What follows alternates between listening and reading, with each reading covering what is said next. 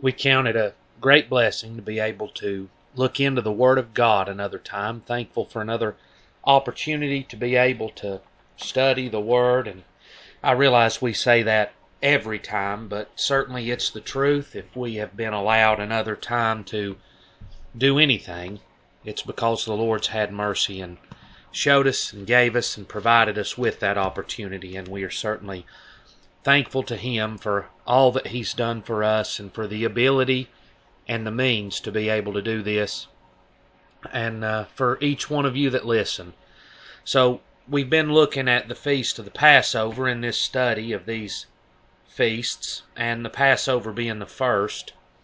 And last time we looked Exodus chapter 12. This is the very first Passover, when the children of Israel were down in Egypt, captive under Pharaoh, and God, for the last plague, was going to send the destroying angel through, and the firstborn of every house was going to perish. God gave instruction to Moses, to the children of Israel, and to all that would hear, that they could follow the instructions of the Word of God by faith, and be delivered from the judgment and death of the firstborn. And that was the first Passover. So we got down through about verse 5, just looking at the instruction and the, I don't know, the direction that God gave for the Passover, I guess would be the best word, and how that it is types and shadows everywhere you look of the completed work in Christ Jesus our Lord for our redemption. And finished up in verse 5, the lamb shall be without blemish. So in verse 6, we'll pick up, and ye shall keep it up. This is speaking of the lamb. And remember, they set aside that Passover lamb on the 10th day from the flock, and it was set aside and devoted to die, that the blood might save the family, the household, from this judgment. And remember, Christ Jesus, as we looked in the book of Mark, chapter 11 and chapter 14, Christ's triumphal entry into Jerusalem was made on the 10th day of the month, the same month. So Jesus was set aside at the triumphal entry for the purpose of giving His life that all of the church, all of the called out, could be saved. So in verse 6, ye shall keep it up until the 14th day of the same month, and the whole assembly of the congregation of Israel shall kill it in the evening. Now we spoke briefly last time about the way they kept time in these days. If you read in Genesis chapter 1, you read the evening and the morning were the first day. And you know, if we were saying that, we would probably say, in the way that we keep time, the morning and the evening were the first day. But it's backwards. And that's because in this day, and again, we're talking 4,500 years ago, thereabout, 3,500 years ago, that they kept time from the 6 o'clock p.m. to 6 o'clock p.m. was the 24 hours in a day. We keep time from midnight to midnight. So instead of the date changing at midnight, well, in this day, the date changed at 6 p.m. And I said last time, that sounds very confusing, just because that is totally different than what we're used to from birth, really. But if you apply your mind just a little, you can get your head around it and you can see exactly what's going on here. So on the 14th day in the evening, they were to kill this Passover lamb. So this was the day of preparation. They ate it in the night of the 14th, as we would say, but it was in the beginnings of the 15th day of the month and the end of the 14th day that this lamb was to be eaten. And so, the 15th day, as we're going to see, the day after the killing of the Passover, that was going to be a holy day. He says, this is Exodus 12, verse 16, a holy convocation. And in the 7th day there shall be a holy convocation. No manner of work shall be done in them, save that which every man must eat, that only may be done of you. So God gives direction here that the 15th day of the month, that is the day after the killing of the Passover, that was to be a type of Sabbath. Now, I don't know how you always thought. I guess I always thought that the 14th day of the month was always on a Saturday. But that's not the case. We'll see that as we look just a little farther into some scriptures. In Mark chapter 15, now here he's talking about the day that Jesus was on the cross, and here is Joseph of Arimathea, who's come to ask the body of Jesus that he might bury it. So this is what it says, Mark 15, verse 42. And now when the even was come, because it was the preparation, that is, the day before the Sabbath, Joseph of Arimathea, an honorable counselor, which also waited for the kingdom of God, came and went boldly unto Pilate, and craved the body of Jesus. Another time, in John chapter 19, we see this same language. John chapter 19, verse 13. When Pilate heard that saying, he brought Jesus down and sat him down in the judgment seat in a place that is called the Pavement, but in the Hebrew, Gabbatha. And it was the preparation of the Passover, and about the 6th hour. And he said unto the Jews, Behold, your king. So here is the day of preparation of the Passover. So what this is, and we're going to get ahead of ourselves some, but there's no way to get around it. On the evening of the 14th, they killed this lamb. So we're going to say from 3 p.m. onward, they were killing these lambs and preparing them to be roasted and eaten, and the blood to be applied to the lintel and the doorposts of the door. That was the day of preparation. And so in Mark, he says it was the preparation day, the next day being the Sabbath. That does not necessarily mean that the next day was Saturday, and I realize this. This goes against tradition, really, in every realm of life. But by the Scripture, we don't have anything in the Scripture that says Jesus was crucified on a Friday. It does not say that. But this language in Mark, the next day was the Sabbath, that's where that idea has come from, that the next day had to be a Saturday. But as you see, the day after the Passover was killed was a holy day, a high day. And you can read that in John because it was a high day, and maybe we should turn and find that. What he could be talking about there in Mark, the next day being the Sabbath, was not a Saturday, but he could be talking about the day after the Passover. So this is John chapter 19, verse 31. The Jews, therefore, because it was the preparation, the 14th of the month,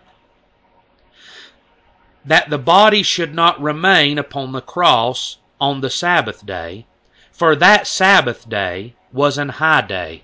So what he could be talking about there is that day after the Passover, being the high Sabbath, the holy convocation, and it could have been that Jesus was crucified on a Thursday, placed in the grave. He laid in the grave Friday, Saturday, and raised again on the 3rd day, which would be Sunday. I think a lot of opponents of Scripture would say, well, how was Jesus 3 days and 3 nights in the ground when he was planted there Friday evening and resurrected Sunday morning, and you can make that work by the way they keep time as well.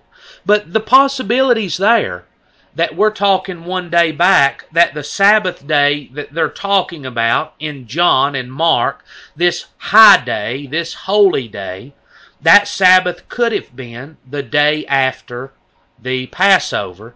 And so Jesus would have been brought down from the cross Thursday evening. Friday being the high day, the women couldn't go. The next day being a Saturday, also a Sabbath day, the women couldn't go to the grave. But very early in the morning, the first day of the week, Sunday morning, they go, and that would have been the third day. And Jesus has resurrected. So that's very possible.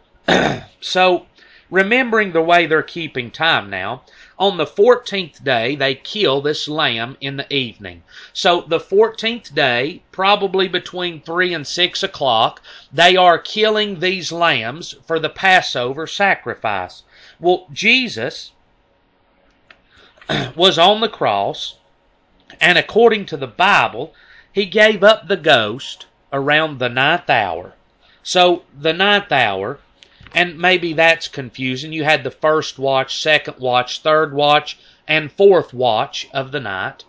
You had the 3rd hour, 6th hour, 9th hour, and 12th hour that you see of the day.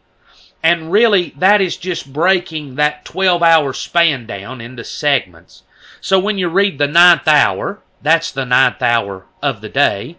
That is 9 hours from 6 o'clock in the morning. And so 6 to 12, that's 6 hours. 1, 2, 3 makes it 3 o'clock. So the 9th hour, when Jesus gave up the ghost, that was 3 o'clock in the evening on the 14th of the month.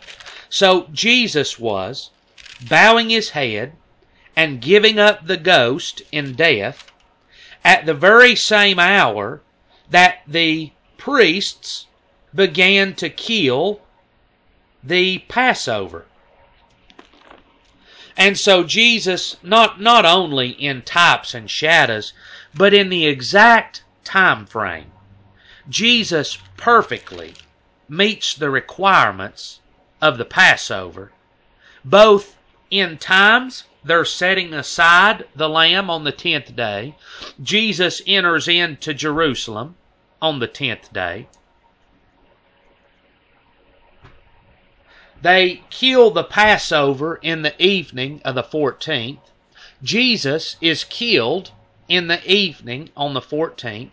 And they're in a rush now. Remember, we know it was on the 14th because the Jews were concerned about the bodies being on the cross for this high day. They did not want bodies remaining on the cross because of the holy day that was going to begin at 6 p.m. And so Jesus was taken down from the cross and buried in Joseph of Arimathea's tomb before 6 o'clock in the evening. So we know that he died right at the same time that the priests were at the temple grounds, that people at their homes were killing these Passover lambs to keep this religious feast. So he says this is Luke chapter 23, verse 44. It was about the 6th hour, and there was darkness over all the earth until the 9th hour. So from 12 o'clock p.m., as we would keep, till 3 o'clock p.m., there was darkness over all the earth. The sun was darkened, the veil of the temple was rent in the midst. And when Jesus had cried with a loud voice, he said, Father, into thy hands I commend my spirit. And having said thus, he gave up the ghost. So Jesus, giving up the ghost at the 9th hour, at 3 o'clock, the same time that they are killing Jesus. So all things coincide here. It's amazing how everything from the Passover to Jesus' work line up. Now this was, without question, the predeterminate foreordained counsel of God that this is the way that Jesus was going to die.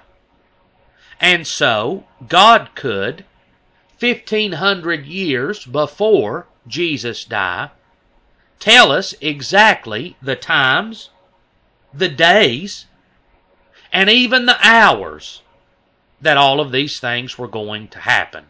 And God did that very thing in the picture of the Passover.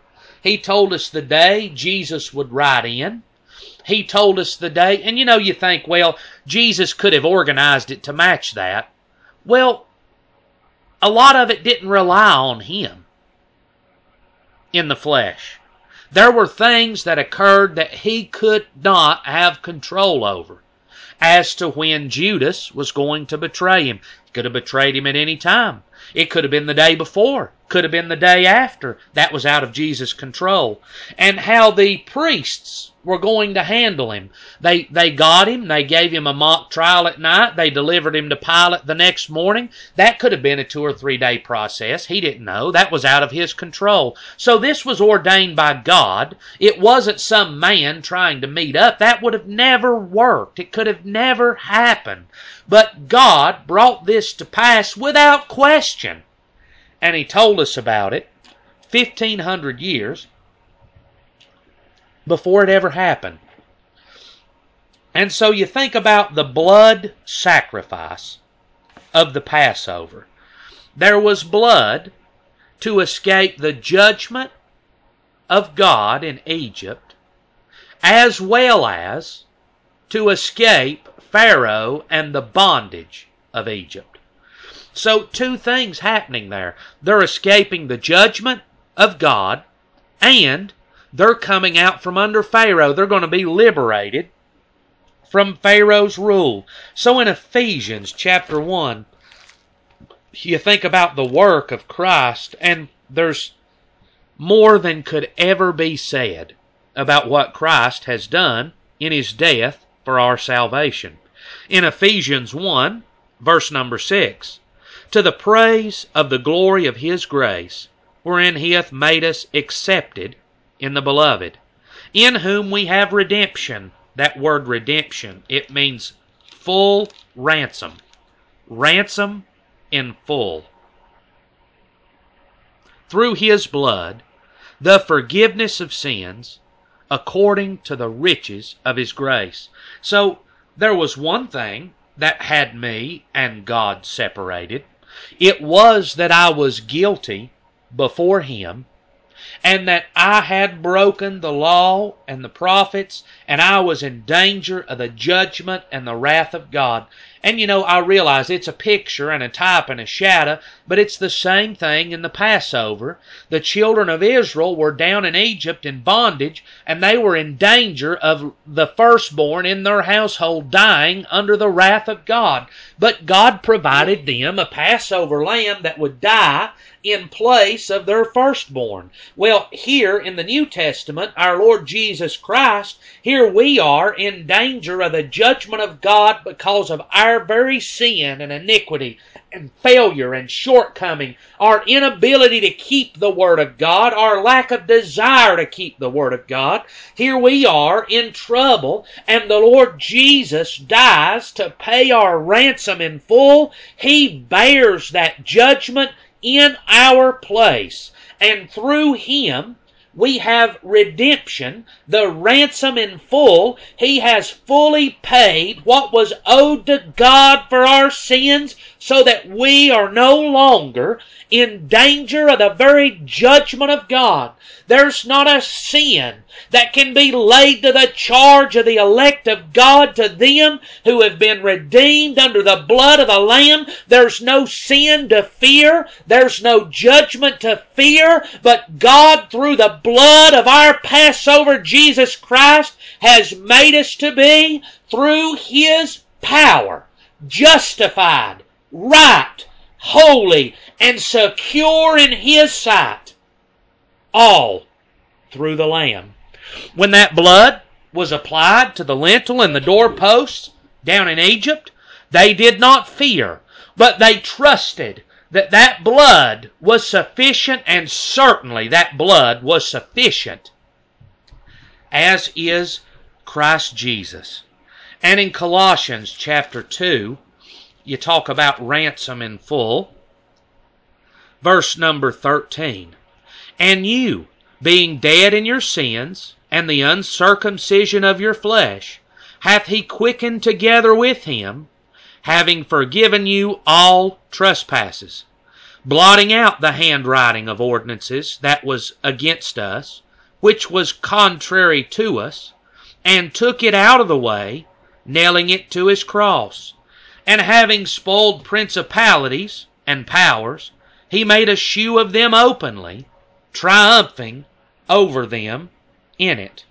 So Christ Jesus here, you see that work taking away the judgment of God, that ransom in full, the handwriting of ordinances. Now that's the law, the righteousness, the holiness, the pureness of God. And here we are, when you measure us up to the pureness and righteousness of God, we were dead in trespasses and sins and in wickedness and in rebellion, with no desire to come and be one with God. We were fine in our own eyes in the condition that we were in. But Jesus' death, there was Jesus' death, and he took the very commandments and the laws that we had broken, that had us separated and guilty.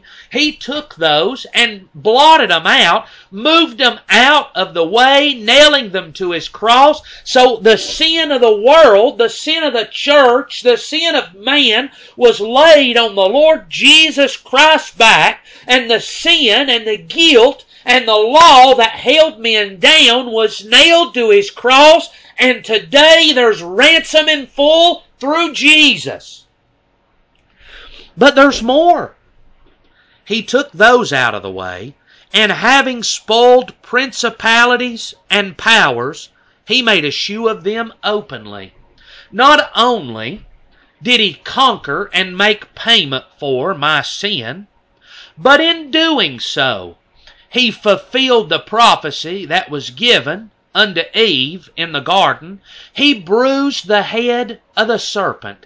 He defeated the devil at his own game, conquering him, conquering his power, and all of mankind that had been under his rule and reign, under the very prince and power of the air. They were freed from his judgment, freed from his rule, and liberated, just as the children of Israel, who were all their lifetime subject to the bondage of Pharaoh. They were released from that by the blood of the very Passover lamb.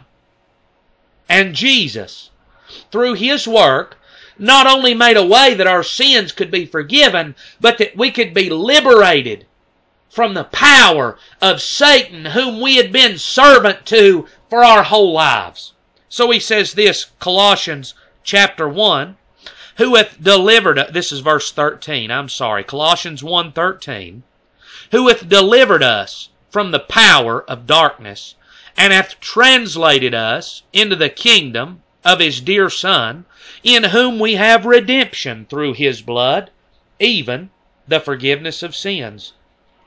So our Lord Jesus, through his death, burial, and resurrection, and by faith in the operation of God, man is delivered from sin. His guilt is taken away. But there's more than just that. There is a freeing and a translating being taken place. That's to seize and to remove. He came and removed us from the very power and control of Satan into the kingdom of God. We were no longer under Pharaoh, but he delivered us from his rule, and we were free in Jesus Christ our Lord. So, the thought that there's no change going on, what do you think is going to change for the children of Israel after this night? They're going to come out of slavery. They're going to come out of bondage. They're going to come out of the country owned by another people, and they're going to head towards the promised land. Now I realize the great, great majority will die in the wilderness, but the children are going to go in. They're going to the promised land. So wouldn't you say that when you compare the morning before the Sabbath with the morning after the Passover, that there was a great change in the way the children of Israel lived?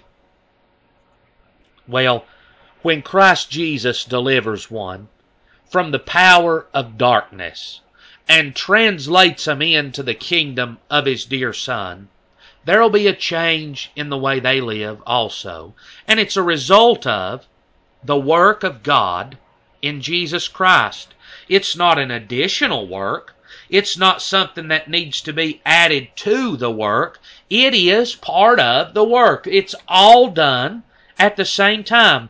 You cannot have blood and escape the judgment of God in Egypt and yet stay in Egypt captive. You cannot have the forgiveness of sins and the blotting out of ordinances and not be translated from the kingdom of darkness to the kingdom of His dear Son. You can't do one without the other. It's all one work, the operation of God through the Spirit. And yet, there's even more than that. So the blood of the Passover placed on the lintel and the doorposts, but that lamb was supposed to be eaten.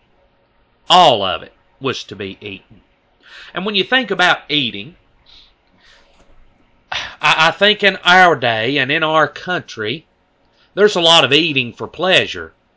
But when you think about eating and taking stuff in, that is there to supply my body with strength, with energy, with power, with the ability to do what I'm looking to do. You know, if you're gonna do a lot of manual labor, you need to eat a good breakfast. You need to have something in your body that's going to give you strength through the day as you labor onward. And so, this lamb, they were going to eat it on the night of the 14th, the evening of the 14th, and the beginning of the 15th. Now remember, the day changes at 6 p.m. So somewhere between 4 p.m. and 8 p.m., they're eating this meal here. And they're eating that, and that lamb that they're eating is what's going to provide their bodies with the strength to get up and move everything they have out of Egypt that night. The call is coming that night for them to get out. So there was blood to escape the judgment, and there was food to provide strength for the journey that was ahead. Well, friends, in the New Testament, God doesn't redeem His people and leave them out in the wilderness to flop around and do the best they can. But in Romans chapter 8, verse 4, that the righteousness of the law might be fulfilled in us, who walk not after the flesh, but after the Spirit. For they that are after the flesh do mind the things of the flesh, but they that are after the Spirit, the things of the Spirit. For to be carnally minded is death, but to be spiritually minded is life and peace.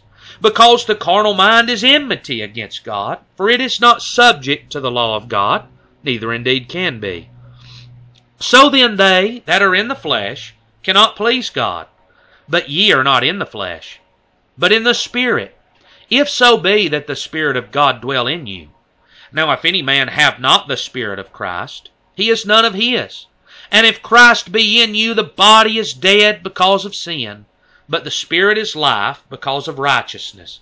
Now I realize that was a pile of reading, and there is so many wonderful truths hidden in there. But what we're focusing on here, that lamb was eaten for strength, for them to go out of Egypt. Well, here the Holy Ghost is placed inside of the believer, that they would have the strength to walk and live and move and have their being in Christ Jesus in this life from the day of salvation forward. Now, he's quite plain about it right here. If you have not the Spirit of Christ, you're none of His. So what he's saying is not something special that only a select few of the redeemed have, but this is something that everyone that is Christ Jesus has within them. This is part of the work of redemption.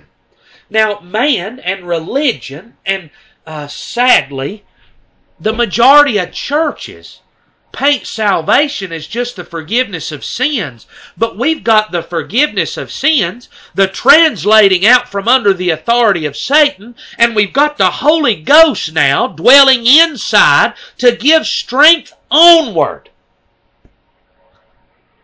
that we could live, that we could walk according to the will of God unto His glory, from the day of salvation until the day that He completes our salvation in heaven with Him.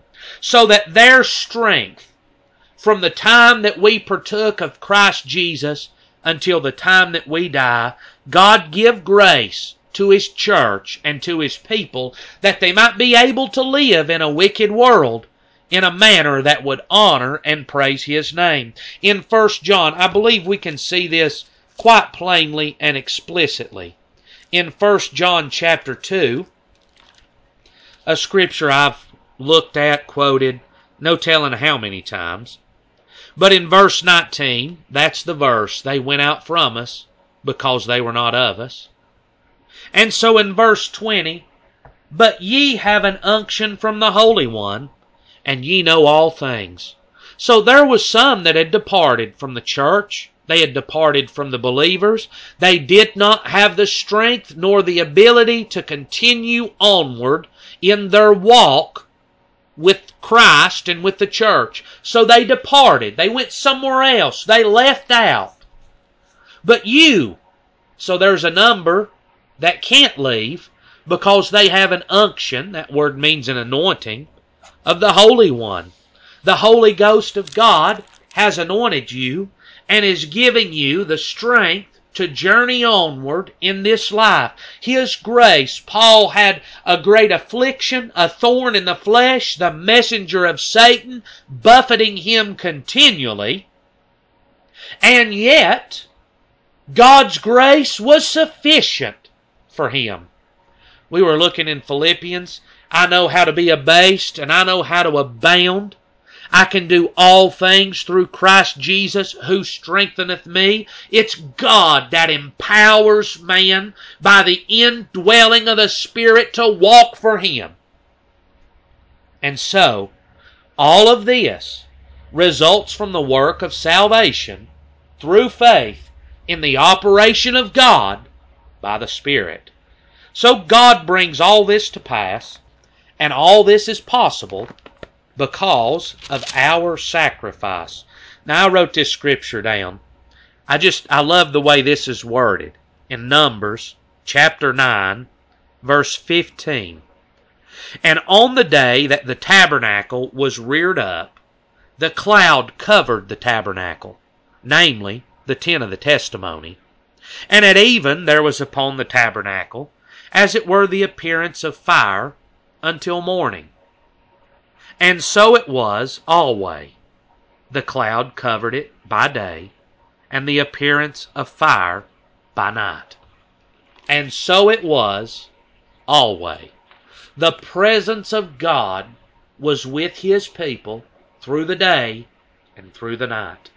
Just as Christ our Lord is with us through the day and through the night, His protection, His keeping power, His redemption, His salvation, not just the forgiveness of sins, but a change of life and change of walk, blood for us to escape the judgment of God and our guilt and sin. Food to give us strength for our journey from that day forward. And a release from Satan and his power and his deceit, all done at our Passover, through our Passover, the Lord Jesus Christ. One more place, and we're going to stop for the day. Maybe we'll be just a tad shorter than we normally are, but in Mark chapter 2, I believe we can see a great picture of this. So this is, and I'm not going to read it all, we'll read portions, but to paraphrase, this is where those men, those 4 men carrying their friend that was sick of the palsy, they come to the house where Jesus was is full, so they go up to the roof and they let him down before Jesus. In verse 5, this is what Jesus says. When Jesus saw their faith, he said unto the sick of the palsy, Son, thy sins be forgiven thee. So, forgiving the sins, a wonderful work. And Jesus had the power and the ability to forgive this man his sins at this instant, at his word. So, do I believe that Jesus forgave his sins? Jesus said he did. His sins are forgiven. But there's a problem still. His sins are done away with in heaven. But boy, there's no evidence of that. You can't see that. We're not looking on the books of heaven to see whether sins are forgiven or not. So it's a work, a true work, a work that's done. But how are you going to prove that? Well, Jesus is going to provide proof. So when he says this, the Pharisees and the religious crowd, they say, now hold on a minute. Only God can forgive sins. Just who do you think you are saying that you're forgiving this man's sins? So Jesus perceives this reasoning within them. And in verse 8, why reason ye these things in your heart? Whether it is easier to say to the sick of the palsy, thy sins be forgiven thee, or to say, arise, take up thy bed and walk. But that you may know the Son of Man hath power on earth to forgive sins. So there's a question. Which is easier? To forgive his sins or to heal him of his palsy? Neither one was possible by man's means. You would have to say that both of those must be, would have to be, without question are the work of God. So Jesus said, look, I said that for this reason, that you would know that I have power to forgive sins, but I'm not going to leave him in the shape he's in. I've forgiven his sins, and they're done away with, and he's been forgiven, but you're not able to see that. Well, don't worry, I'm not going to leave him where he's at. And he saith to the sick of the palsy, arise, take up thy bed, and go thy way into thine house. And immediately he arose, took up his bed, and went forth before them all. So Jesus says, I've told him that I've forgiven his sins, and I said that so that you would know I've got that power. But he's not going to leave him laying in the bed. He's going to forgive his sins, and he's going to free him from his bed, and this man's going to have a walk that everybody can look at and see the evidence of the work of God. So in salvation, our sins being forgiven, and I don't want to lower that or make that seem as worthless. What a wonderful, wonderful thing that our name would be written in heaven and our sins would be forgiven. But there's more to the work than that. He not only forgives sins, but he says, rise, take up your bed and walk. He makes a change in the man as well, that they might follow after the very truth of the Word of God. He changes the inward condition, and he changes the outward life, all as a result of salvation. So, that's as far as we'll go. I hope everyone's had a blessed week thus far. We're thankful to be able to do this. I hope putting them studies out on a Wednesday morning is more convenient for everybody. But I hope you have wonderful services tonight if you're listening on a Wednesday. And we ask you to pray for us, and we do our best to pray for all of you. We We don't know everybody personally, but we're thankful for you. Pray the Lord would bless you in His Word, strengthen you and establish you in His grace, and that we could all stand in the work of Christ, liberated from Satan, liberated from sin, our guilt, and the judgment and wrath of God being done away with us. How that we ought to glorify God in His work if we are indeed saved. Thank you. Pray for us.